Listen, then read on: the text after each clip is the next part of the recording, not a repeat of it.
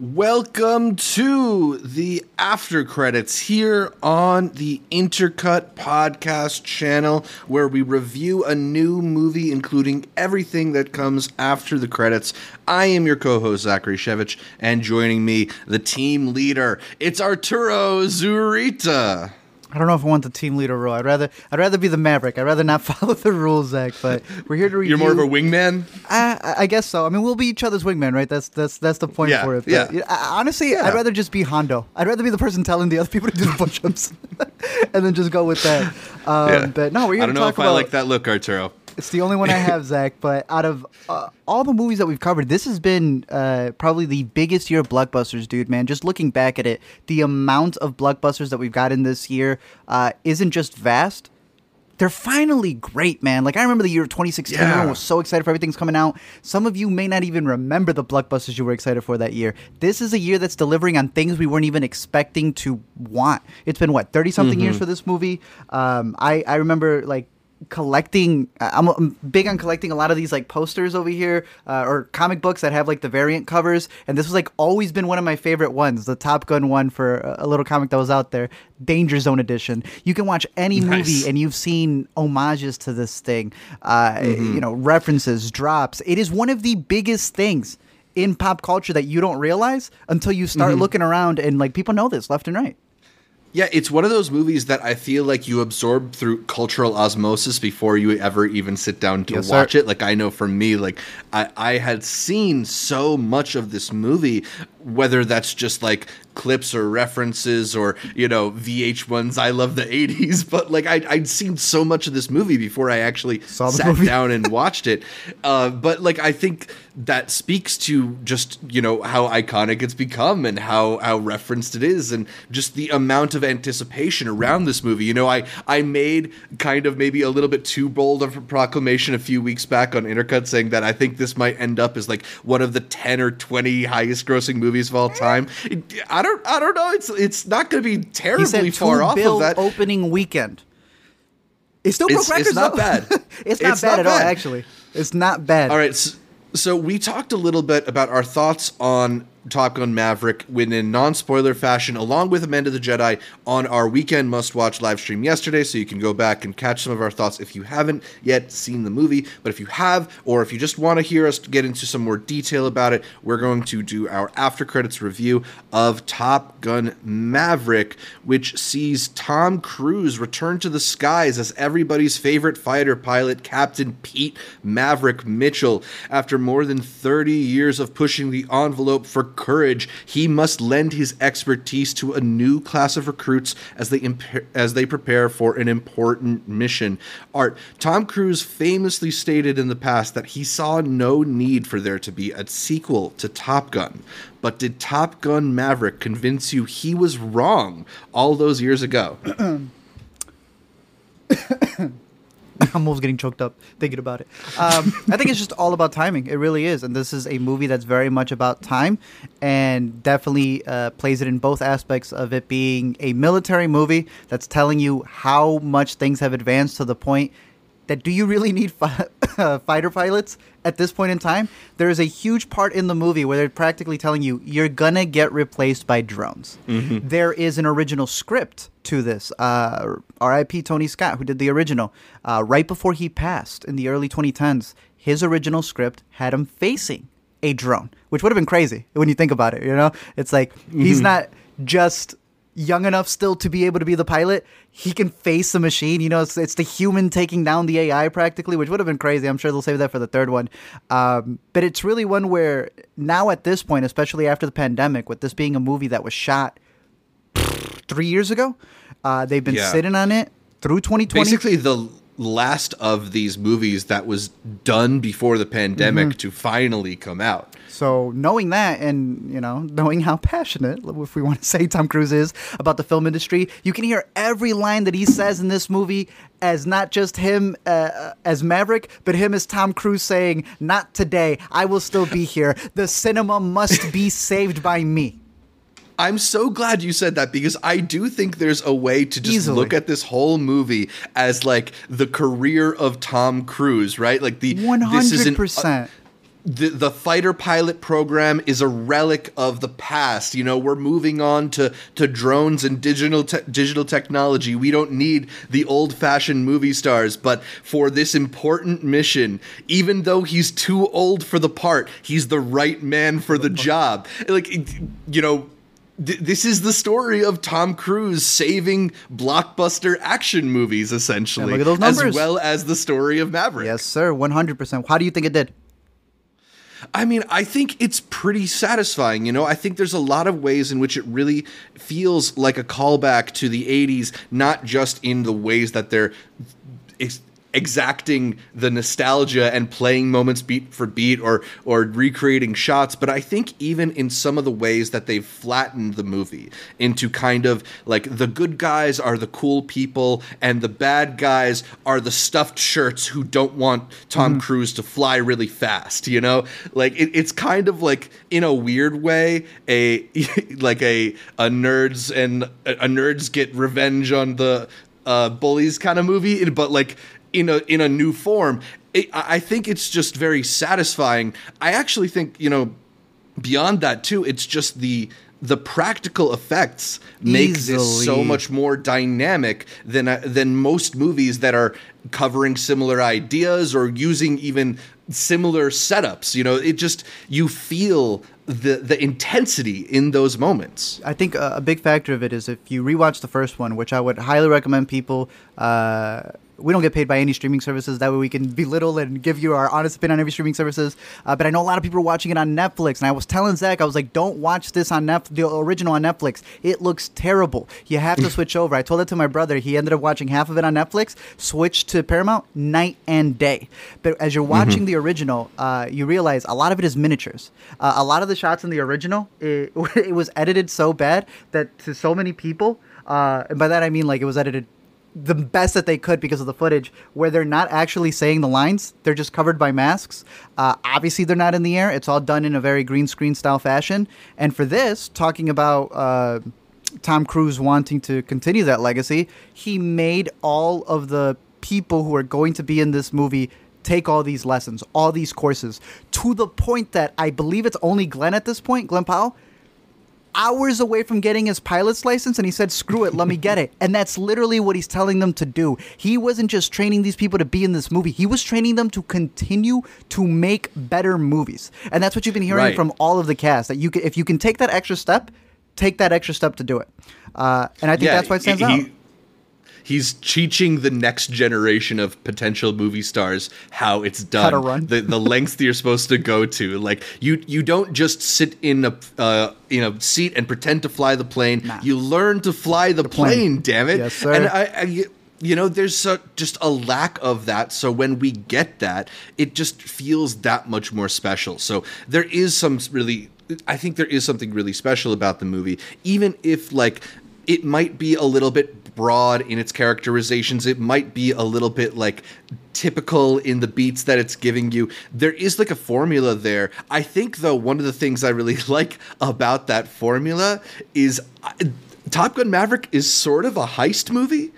You know, it's all revolving around this one mission that they outline from the start, and they talk through the different scenarios. They have to bring the team together who all has their special skills. There's complications in the middle that make it seem like it's going to be that much harder, but like in the end they pull it off. And yeah, it's maybe not the kind of like they grab a fortune and go that most heist movies are revolved around, but just building it all around this one mission kind of teaches you the stakes really early, demonstrates to you all the different parts to get excited about and anticipate and what could potentially go wrong, and then just makes it very thrilling once we get to that final sequence. And that's why it's different from the first, because the first is a sports movie, through and through. You got people competing for a trophy that doesn't exist. So when the first one got a lot of new recruits in real life, they all went in there expecting like a trophy, and that's like that's not the point. So I think for this new one, they were really able to put it from the perspective of what it's like to be in Top Gun. You're not competing with other people. You guys are like literally supposed to work together to be able to complete a mission. And I think it adapts that well for that. I also like, because this is a director who he's worked with in the past. His name's Joseph Kosinski. Yeah. They did Oblivion together. It's a fine movie. It's all right. But I know he's done Tron. He's done Only the Brave, which is where he worked with Miles Teller. And in all of those doing movies... Spiderhead coming next. Damn. He knows how to use IMAX to the fullest potential. And I was telling you that I had seen it in various different ways. We got to see it in a Dolby Atmos for press. We got to see it in IMAX. We got to see it in 40X, and the 40X is dope. They tuned it for it. IMAX is still the best. They gave us like all of these little things that they were then charging after the fact, $2 for these posters. Now they were free. Bro, they gave us pins, bro. They gave us those Maverick pins. I didn't get a pen. Oh, no, you gotta go back there. You're talking about a heist movie. You gotta go do a heist at your local theater. Make sure you get what you paid for. The fact that they were able to put the 6 cameras into the cockpit, 6 IMAX certified cameras, and then he says he put 2 other cameras on the wings. I don't have a ScreenX near me, but we were discussing how ScreenX is this new format where they put a screen on the left and on the right-hand side of the theater, so then you're able to see during the flying scenes an entire panoramic view. That's awesome. I like that they went that ahead. When you're saying, was this movie too late? Because he said, I don't want to make this a couple of years ago. I don't think the tech was there to do it. I don't think he had the ability to get a cast to actually do all these stunts, to be able to have an IMAX camera that has now been formatted to be able to fit in a cockpit. I think it's fantastic. There's even moments towards the end when you're watching the final fight. If you look at Rooster's visor, you could see the 6 IMAX cameras on there. But again, the tech, I think they were just waiting for the tech to catch up, and I think you could see it in the movie, and I think that's why it's going to last a long time. It's a good update. Absolutely. Well, so the story for Top Gun Maverick has Maverick in charge of this new team of pilots on this incredibly secretive mission. You might even call it like an impossible mission, a mission that isn't just for the sake of the country, but for the entire future of the fighter program. What did you think about the actual story that they're trying to tell here? Again, I like the metaphor more about what he represents to movies and cinema in general. It's still Maverick. I think Maverick is a belligerent person. Is he fun to watch on screen? For sure. Should he be in prison? 100%. After the events of the first one, if you watch that, and even with the stuff here, bro, he's taking multi-million-dollar stuff. I love the intro. I think the intro doesn't get enough credit because everyone talks about the third act, which is great. But the movie begins with him hijacking this new spacecraft that they have, aircraft, and burning it to the ground, even though the reason he hijacked it was because he needed to reach a level so everyone can continue having their jobs, but then he burned the aircraft, so I don't understand how they would continue to have their jobs. Regardless of, it's him continuously breaking the rules, even halfway through the movie, to show them that the mission can be done through him. I think the penny side of it is really just there to serve as, the heart of the story, to show that he has something to lose. But to me, the mission, all that stuff comes second to the relationship with Rooster. The big thing that people love from the first one is the banter, and specifically the banter that Goose brought to it. This movie is nowhere near as funny as the first. It has jokes, but the style of jokes... It's pretty funny. It's pretty funny, but the style of jokes as this new one has... Goose was on one in the first one. That's why it's lived so long. I've always had this discussion with Alina. What lasts more? Dialogue or an action scene? What lasts more in a viewer's mind after you finish watching the movie? Are you quoting it, or are you going about a scene? I think they're both important. Yeah, it's the quotes. But it's the quotes, and I think a lot of them aged from the first one, which is why they're like, let's cut it down over here for this. And I'm sure there's probably a lot of deleted scenes. But they kind of, you talked about the Maverick character and Tom Cruise. I feel like they kind of dial him down a little bit because he's older, obviously a little bit more world weary, but he's guilty, not the hothead that he was in Top Gun. He's, much cooler, much more reserved. I really like the interplay between him and John Hamm because he kind of lets Hamm... John Hamm hates him. He kind of lets Hamm, make himself seem like the fool, and he just by playing it cool and not really getting into fights with him, Maverick stays the one that sort of has the power in those conversations in a weird way. He knows how to play it, dude. And the moment John Hamm comes out on screen, he's already mad at what's his name. I thought he did a great job as, again, you saying, being the dude in the suit who's more focused on getting the mission done than even caring about the people, which I found really interesting. One of my favorite scenes in the movie is when John Hamm's telling him that what he did was wrong and that we're here to make sure that the mission can be done. And then he replies, and to get them home safely. One of my favorite interactions in the movie, just showing you the difference between how they're viewing what they're going to go on as the person who is actually been in these types of missions and then the person who just orders people to do these types of things. Mm-hmm. Absolutely. So in addition to the return of Tom Cruise, we have that whole host of new characters. You mentioned Rooster, but we also had Phoenix. We had Hangman, the new kind of Iceman. What did you think about some of the new recruits in this movie and how Top Gun Maverick utilizes them? I see Hangman as Maverick. I don't see him as Iceman. Really? I see him as Maverick. I think a lot of people have said that he's a lot like Iceman, but I remember seeing in one interview, he goes, he was originally supposed to be the part for Rooster, which I find fascinating. Yeah, he auditioned for Rooster. And then he ended up getting Hangman. And he did not like how Hangman was written on the screen, on the screenplay. So what he did was he worked with Tom, and Tom's like, don't worry, we'll do something. And does he not have one of the best scenes at the end of the movie? Is he not the one who ends up saving the movie? I think that brings a lot to it because in the first one, Val Kilmer's character of Iceman and Tom Cruise had a lot of beef behind the scenes, and I think that ends up translating on screen for the animosity that they may have had with each other for the competition, and I think you get that nice little play between the two of them, Rooster and Hangman, and the insults that they go back and forth with. But I thought Glenn Powell did fantastic. I think he's got this cockiness to him that I think is very reminiscent of Maverick. He knows that he's good. Honestly, he was probably one of the best new characters. Rooster brings a lot of emotion to it, obviously, because there's the whole baggage of Goose's death, his father's death in the first one.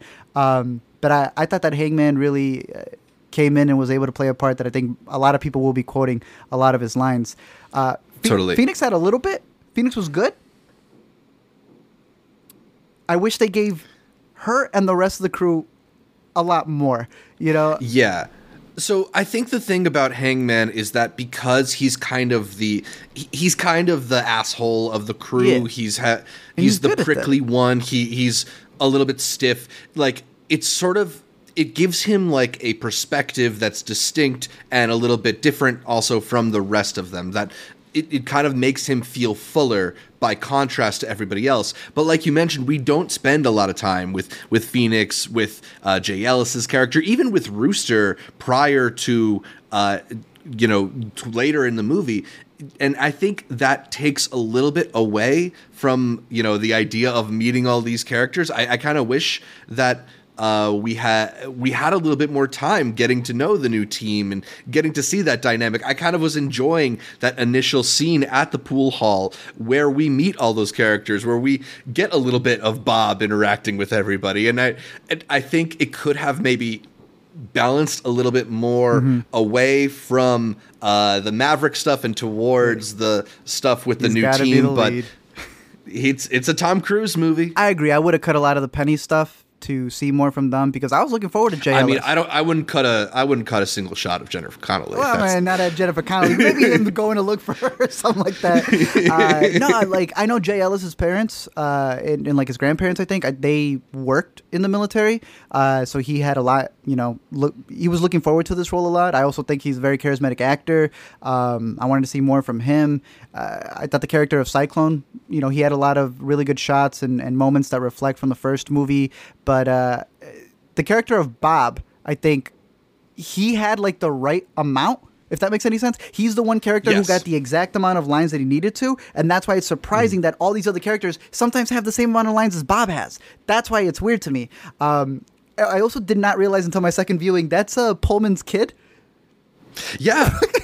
Like Bill Pullman's son, I guess. Yeah, he's fighting there for independence, But the one that really got me, and the reason why I agree with you that I feel that there could have been a lot more for these characters, and I feel that there may have been, is that you have Manny Jacinto in this movie, who is referenced. I mean, you don't. Do you? But when he appears, Zach, they literally go, oh, damn, it's Jinx, I think is his name, his call name in the movie. Hyping up that he's supposed to be this big figure. We've heard a lot of the behind the scenes for the interviews about how everybody who was there on set kept hyping up Manny because they loved him from The Good Place. He's in here for a reason. and then he's like not even in the movie. I'm very curious to see the deleted scenes in this film, to see what lines and banter they may have, but I know you have to tighten it up. Then you have to tighten it up even more because it's a Tom Cruise movie, and then you're filling it with the penny scenes, so sadly it got cut, but there's an extended cut out there, damn it. I wouldn't be surprised if essentially what happened was they filmed a lot of these different set pieces. Sure. Like there's that moment when Cyclone goes up and starts to lose consciousness. They filmed a bunch of them and basically were like, these ones are working, these ones aren't working as well. And that ultimately led to some of the characters, like Manny Jacinto's, being, sidetracked or sidelined a little bit. And, it doesn't necessarily feel like the most cohesive flow to a movie ever, but it also doesn't necessarily feel jumbled together. It just feels like maybe why didn't we spend some more time with some of these people? It's especially since why do you have Manny Jacinto there at all if you're not going to use him? Dude. It's like Boy State style, the way that they decided to focus in the edit who they were going to stick with or not. But I mean, overall, I think it's a decent team. I would like to see more. Probably the two that stood out to me, and they're not a part of the core team, would have been the characters of Hondo and Warlock. That would be, one of them's an admiral, and then the other one's the one who's working with Tom or Maverick the entire time. And I love Hondo's back and forth with Tom. They have a recurring line about his face, and that being the only one he's got. But Warlock, all of his expressions, dude, were fantastic. From that scene where he tells Ham's character, nah, we have to bring them back home. Warlock has just this piercing look to him. The way they light Warlock, there's one moment at the end that I cannot wait for the HD version of this movie to drop, where he just goes, I can't believe it. And it's one of the best reaction shots in the movie. This is a movie just filled to the brim with I want to say GIFs, memes, just little bits that you could in and out on and just have really good just response things to, and Warlock definitely had some of the best ones there. So I think overall it's a very strong cast for Tom Cruise. It's always going to be Tom Cruise's vehicle. The whole movie is Tom Cruise being told that he's a teacher, but he's fighting to be in the third act on that plane, which is exactly what Penny tells him. Yeah, exactly. I mean, it is through and through a Tom Cruise movie, and we are with him through so much. Tom Cruise in planes, Tom Cruise on his motorcycle, Tom Cruise standing at attention, Tom Cruise running, Tom Cruise swooning with Jennifer Connelly. It's a Tom Cruise movie. What do you make of Tom Cruise, the movie star here? He's kind of been on this resurgence with the Mission Impossible movies, and obviously this is a huge success for him. Do you feel like this is a turning point for him at all, or do you kind of feel like he's back in a familiar mode? To quote Nick Cage, I don't think he was ever gone. He's back, but I don't think he was ever gone. I mean, you look at it, he's been consistent with the movies. I think the most recent ones have just hit. If I'm being honest, I think it's that early era of 2010 to 2005. We were so saturated with so many big blockbusters and CGI that the turning point happened somewhere post 2016 when we're getting the recent Mission Impossible movies, where people just started craving more stuff like this. All of a sudden, I know leading up to this, everyone's like, oh, it's terrible to be a Tom Cruise fan because he's such a weird guy and all the baggage that comes with him. And then the moment the movie dropped, everyone just forgot about that because the movie, everyone just wanted to go see it. As a movie star, people aren't doing it like Tom Cruise. No one's doing it like him. And that's why I really hope that what he taught all of the people who are in this movie, they're able to carry that for whatever the next one is. I'm hoping that anyone who's, working on other blockbusters can see what he's doing and see the difference of how something's going to age when you don't go the cheap route of it. And I'm not someone who's against CGI. Yeah. But we've seen trailers come out for the next CGI event, and they don't even finish that. So there's a certain point where you have to get it done in a way that's going to last a lot longer. And I think he's always able to deliver that. And that's been his stamp, and that's why people know to show up. His record was $64 million for War of the Worlds, I think. That's 04? Crazy. Almost tripled that, bro, with this movie. Having, I think it was 150 for the long weekend and breaking the record for Memorial Day that was held since 2007 by Pirates of the Caribbean. Even just the 3-day weekend, $124 million is huge. That's huge. And the 41st largest opening weekend ever. So, I mean, I think the thing is that, like, anytime a blockbuster makes that kind of cash, the inevitable question is, like, sequel. Do you feel like there's room here? Do you want more? Is there gas left in the tank for Top Gun? What makes this movie work so well is that relationship with Rooster. It's the guilt that he's been feeling from the first movie that is able to be addressed head on, and then wrapped up perfectly in that ending. Right? When they stare at each other and he says, "It's what my dad would have done." That's gone. I don't know what the heart is for the next movie. What is it? Him leaving Penny again and then coming back? Like, I don't see it being there. The inevitable thing for the next thing would just be fighting drones, and I don't know how interesting that is. So, no. Yeah, I mean, well, the enemies are pretty faceless as is in this movie. Yeah, the first one too. I feel like the key to the future of the franchise is kind of like if they actually are willing to do the thing that Tom Cruise has been unwilling to do in his action franchises and actually hand over the reins. Like, I think the next movie can't have Tom Cruise as a main character. Sure. I think you can maybe do something with the Rooster Hangman dynamic or just bringing in the whole team again for a new mission. I think it'd be fun there as long as they have the ability to do in things that feel unseen, you know, like there are certain stunts performed in this movie that are quite crazy. Like the way that whole opening sequence when he's going beyond Mach 10 is shot is just shot so beautifully. The way it's the plane against the clouds and everything like that. But also when they're in the actual action sequences and like when that one plane does that weird like almost flip, dude, when he like jerked them out. Yeah, I don't know what that was. Every single time I've seen that, it's gotten a reaction from the audience and a reaction from me. I'm just like Miles Teller right after he sees that. You don't think you need Tom Cruise though to do those things? Do you really think taking Tom Cruise out of it and having the regular cast, you're going to be able to deliver on those? I mean, I think so. I mean, you know, that's hopefully the idea of putting them all through this training and whatever. I think, you know, maybe there is room for a movie that actually treats him more as like a supporting character, like almost puts him in the. It's I don't know if he would agree to it, but. I don't know. That's the thing. It's like it depends on what Tom Cruise wants for his future, because I do think there is a little bit of a like acknowledgement of his aging, and also like it's the first time we've seen him with someone who's kind of like a realistically aged love interest in a long time with Jennifer Connelly. I'm hoping this is at least to some extent Tom Cruise acknowledging that he is. He's not going to be able to do this forever, and maybe there is a more serious turn and a more dramatic turn for him left. I want to agree with you because watching the movie, I thought that's what he was saying, but I feel like if you remember early in the movie, they are talking about the mission, and he literally says, and it's in the trailer, "Someone's not coming back from this," and I'm like, damn, he's gonna do it.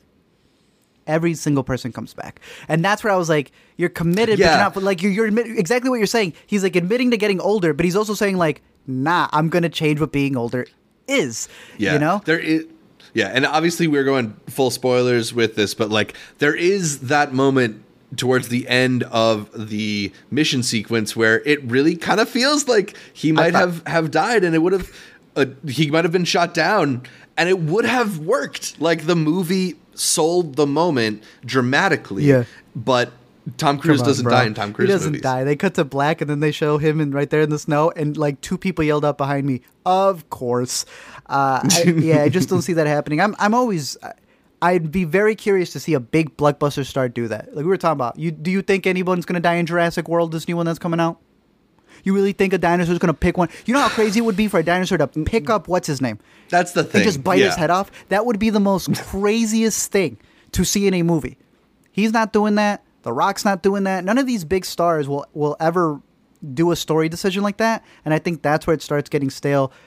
And for 1 second, I actually thought he was going to do that in Maverick. And to me, that would have added probably a whole other star to it. That would have been really ballsy to do.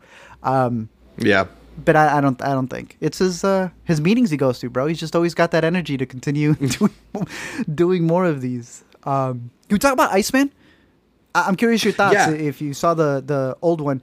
recently, how their relationship compares back to back.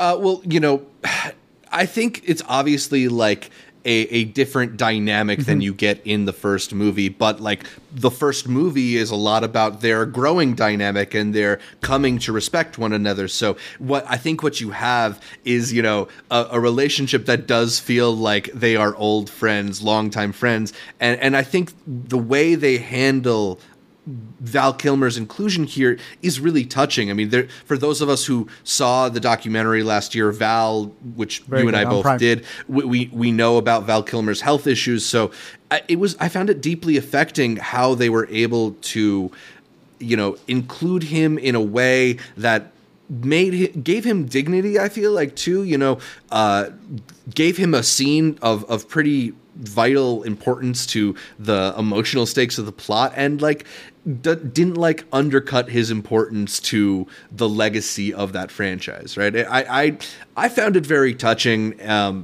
don't know, what was your reaction to Val Kilmer in the film? I liked the texting that they were doing at the beginning. You could actually see the texting. You had a nice back and forth between the two of them. I was thinking for a little bit that that's how they were going to keep it, but because he plays literally still his wingman, they say all the stupid stuff that Maverick does, he gets away with because of Iceman, because he's so high up. Tom Cruise has refused to go up any higher, but Iceman did, and now he's able to cover his back. I thought the scene where they just say, it came back and they kept it pretty subtle and they were able to have that conversation showcases that you can have a very profound and emotional scene between two people, regardless of if they're able to, if there's a disability there. And it worked extremely well, in my opinion. I think the scene gets more emotional every single time I watch it. I think it's a very good scene. And it was fascinating to read recently. The part where he does speak, did you hear what they did to get that? I actually didn't hear about that, but I was wondering because he doesn't seem to be able to do that in at least the latest that I've seen from him. Yeah, because, for the doc, it's his son who narrates for him. Sounds a lot like him. Right. For the Snowman, when that movie came out, I remember like hearing him there and I was like, what is going on here? I had no idea about his condition. I was like, they did him dirty. They just do you dirty regardless of whatever your condition may be. You still got to respect the actor up on screen. What they did this time around, and having seen it 3 times, I wouldn't even know. AI generated his voice based off of all of the recordings he's ever done. They Lucas filmed him. Yeah. But it's his approval. Yeah.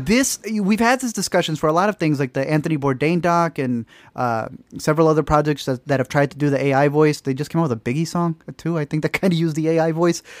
I think here is where you can use the technology to the best of its ability, and it's also done right because I think when you see the scene, you will never think twice that that's actually how they did it. Yeah. No, it is like done in a way that doesn't necessarily feel like overkill too. Like I like that, hypothetically, given that scenario, they could have given him a lot more to say. And I like how limited it was. It makes the utilization of it that much more powerful. So it's a good scene. Yeah. And the trophies in the back too, which I liked. When they're talking, you still see the Top Gun plaque that he won from the first movie. So there's a lot of nice little Easter eggs in that scene too. Was his wingman till the end, Zach? I don't think he needed to go, but I get they used it for the story. I know. Yeah. It's kind of gives him a little bit of a definitive ending. And I guess that way gets him off the hook for Top Gun 3, potentially. Isn't it potentially. crazy, though, that they did not get back Kelly McGillis's character from the first one because she had an age, and they're like, no, you're not coming next to this. But you could be a dude who's lost his voice completely, and they'll work around. Helps to be a bigger celebrity too, but yeah, bogus, bro. A lot of weird dynamics going on there in Hollywood. But no, I really did like the Iceman scene. I thought it was very effective. Yeah.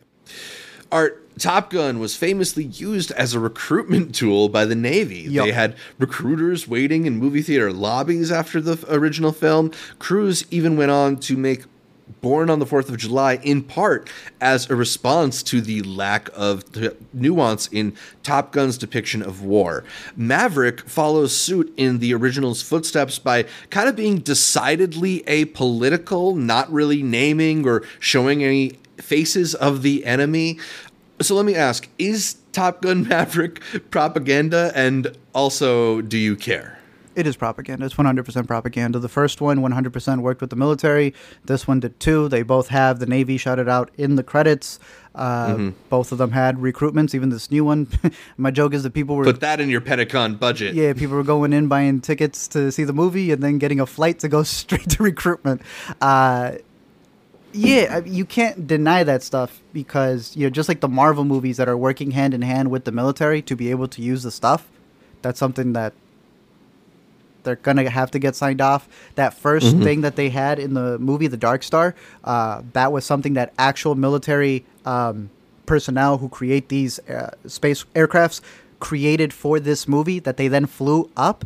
And Jerry Bruckheimer's been really big that the Chinese government had to turn their satellites to be like, what's going on over there?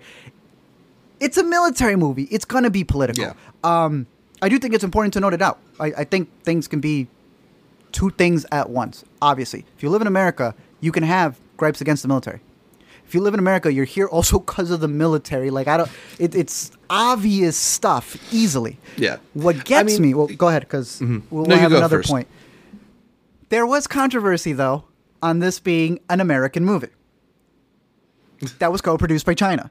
And because of that, a lot of things were pointed out in the trailer where the patches in his jacket were changed because originally the first movie had him with a Japanese patch and a Taiwanese patch. Well, there is a country that doesn't really like Japan and doesn't really see Taiwan as its own thing. And he puts on a jacket in the trailer that swapped those patches, as you can see right there. Some happened where it turns out there's two shots of him putting on a jacket. One where it's the regular jacket and one where it's the old jacket.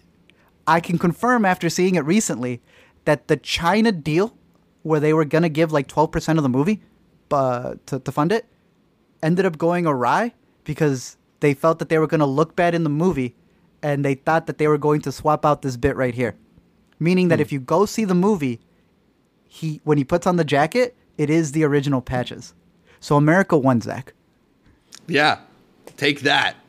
Foreign aggressors. It's 100% political in every way, shape, or form. How you're going to approach it, where you get the funding from, what are you displaying? Like you said, do you see it as political to not have an enemy? Do you see that as being so political because now you're doing this us versus them? It doesn't matter who's on the other side. Just get America to be so pro-military that we take out whoever.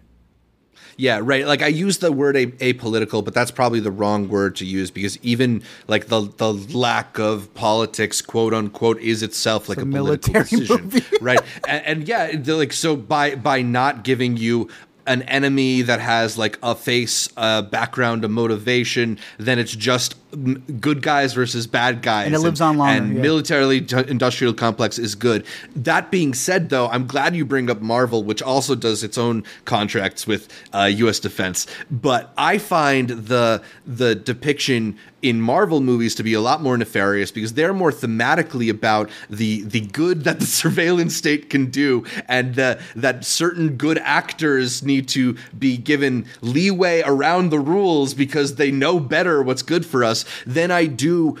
Then I feel worse about that than I do about Top Gun Maverick, which is essentially like cool plane goes burr, like it's just like it's cool stunts in jet plane stuff. Like it's more about just for me, the technological abilities of these jet fighters that we don't even really use in combat because we're afraid of technology getting into enemy hands. I don't know. It's propaganda, but it's a propaganda that I feel a little easier swallowing, I guess. They've admitted it's a recruitment tool. All the actors, the whole crew. You go to the Navy YouTube channel, and they're all saluting and doing all the stuff there.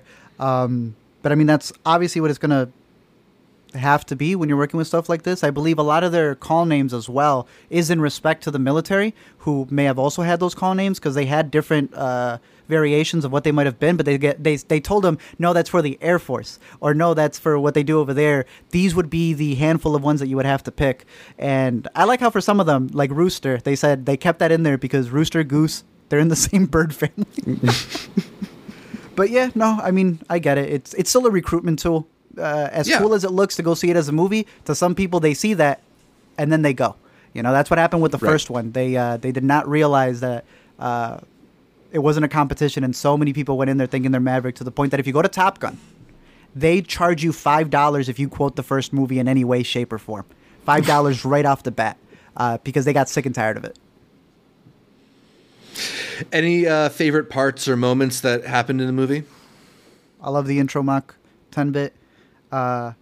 In 40X, probably the best scene was when he hijacks the plane to go show you how the mission is done. The football scene, bro. Obviously, they needed that original beach scene to come back. I spent like most of that scene being frustrated at the fact that they were using two footballs. It does I not make guess like sense. shows me that they had a reason. They had like a reason. It doesn't really make sense, makes man. zero It's just yeah. And it plays into the long running stereotype that Tom Cruise doesn't actually know how to play sports. He just does it for movies. He doesn't. No, absolutely not. Because it was his idea, and then everyone said he's like, "Yeah, absolutely made no sense." We were just there to clearly pose. He did make them. They stopped filming that scene, and then made them go work out again. Because in the original, that's one of the most iconic things. I'm blanking on which character it is. Who I want to say it's not Coyote. Coyote's the new one, right? So it would be Cyclone. In the original, who's got like the flex that he does, has become the most iconic thing to dudes ever. So for this new one, he told them when they took all their shirts off, Tom was like, nah, go back and work out. They come back. Miles Teller takes off his shirt, and Glenn goes, bro, what the heck? There is a frame, and you saw it in the original trailer. It stuck with me the entire time. Right, the dude is so ripped, bro. Damn near gave me whiplash when I was like, Miles, from where? It almost, because I'm so familiar with like Miles's face, it almost looks like they superimposed his face onto another body, because it's just not what I'm expecting for Miles Teller's face. It's crazy. I mean, like, Jay Ellis always been ripped. Glenn's been pretty ripped too. Miles is just the one that surprised me the most. But again, it's Tom telling them, these are frames that are going to live on forever. Or do you want to make it iconic or not? So, yeah, I mean, they all did their work. It's funny now because, again, this was shot in 2019. You're seeing them now? Yeah, those games are gone. This is way too difficult, dude. The guy did his workout regimen and his diet. Dude was eating 6 eggs for breakfast, 2 lunches, and then a 20-ounce steak or fish for dinner. In between, also having 3 shakes during the day. That's a lot of food to eat. Like, forget the workout. It's a workout just to eat the amount of food to keep the muscle on here. But for those frames, dude, come on, that's worth it. Yeah, absolutely. So I have a weird question, I think. Top Gun Maverick is a gigantic financial success. It's a critical success, too. I think last I checked, it was at like 93 on Rotten Tomatoes, which, again, is probably too high for a movie like Top Gun Maverick. But it's a very enjoyable film, so I get why it did so well on Rotten Tomatoes. Yet, despite how well it's doing financially and critically and the A+ cinema score, why do I feel like this one has no shot at being as iconic as the original, even though I would say this is a much better movie than the first one? Yeah. Why don't you think so? You thought this was going to make a lot of money. I do, but I still don't think it's going to be iconic. Like, I'm a little bit stunned by this like weird thing, like the ineffable quality that you can't quite touch on, that like makes something like Top Gun last in the culture. I don't know if it's because this one is maybe a little bit sexless compared to the last one, where like, you know, even if the romance with Meg Ryan is like cheesy, it's like it's something to lean into. And whereas the if you want to call it a sex scene, the sex scene with Jennifer Connelly is like one of the tamest things that we've gotten in any movie. It looks like they're like teenagers or something. Oh, yes. I don't know. We just don't like seeing older people have sex on screen. It's after X, it's kaput. When we saw X, people were getting mutilated and they were fine with it. The moment you saw the old lady's breasts, they damn near threw up. So even Jennifer Connelly, who looks fantastic, Tom Cruise, who still I would kill to look like Tom Cruise at 60. It's a montage scene of them just smiling at each other in bed. You're right. But what's your favorite quote from this new one? Man, Nothing that I can think of. Like, don't think, maybe? Which is just a callback to the original. Yeah. Don't leave your wingman. I'll always be your wingman. The original has, I feel the need for speed. And Alina's like, is this where it comes from? I'm telling you, Zach, this has better action scenes, but it just proves, I think you're thinking it in your mind, it's because of the dialogue. Dialogue will always make things live longer. It was even, I'm blanking on the director from Cannes who came out and said that, you're supposed to invest in art because you're not going to remember the CGI action scenes. You're going to remember Leave the Cannoli, or I'm going to make him an offer I can't refuse. You remember the dialogue that sticks with you forever. And yeah, this one may be missing a little bit of it, because it's really just homaging the legacy of the original. Right. Which I don't want to say. I don't want to say that means it's bad. I don't want to say that means it's forgettable. No, I get what you're saying. It's like I'm going to rewatch this movie and enjoy it. Like, I'm excited to show it to my dad, who doesn't want to bother going to a movie theater, but thankfully has a big TV. But like, I don't know if it's going to be on that same kind of. It's going to be held in the same conversations that we have with Top Gun. For sure. We'll see. I really enjoyed my time with it, and I think it's going to be one of the movies that people really, really respond to this year, you know? Overall, I thought it was pretty good. Again, the way that I would rank it if you have not seen this movie is that, first and foremost, it's a fantastic movie. Just go see it in a theater, wherever. That's the best part. There's all these different gimmicks that we now have in movie theater stuff. Scorsese, bro, he was right. When I walked into the 40X, they have a height limit. That's a ride, dude. That's a ride at that point. But the Dolby is great. The 40X is really interesting to see the seats move. But I'm always going to be pro IMAX. I think it really makes a difference when you get to see the entire view of how they're flying these ships out there. It looks gorgeous. You cannot replicate 5Gs unless they're going and you're seeing the 5Gs on them. One funny story that I'll tell you about Glenn Powell. He was talking about how they would always come back, and you won't know who passed out as long as they wake up by the time they get back, right? There's a point in the movie where they're like doing all the G's and they're spinning around, and he comes back down, and they're always given a thing to throw up in, a little baggie. And they would all come back with it filled. And Glenn Powell would always come back with his empty. But that's because he would bring 2 bags with him and would hide the one he threw up and would just give the empty one. So, Glenn, honestly, I think Hangman was one of the best additions to this new one. Yeah.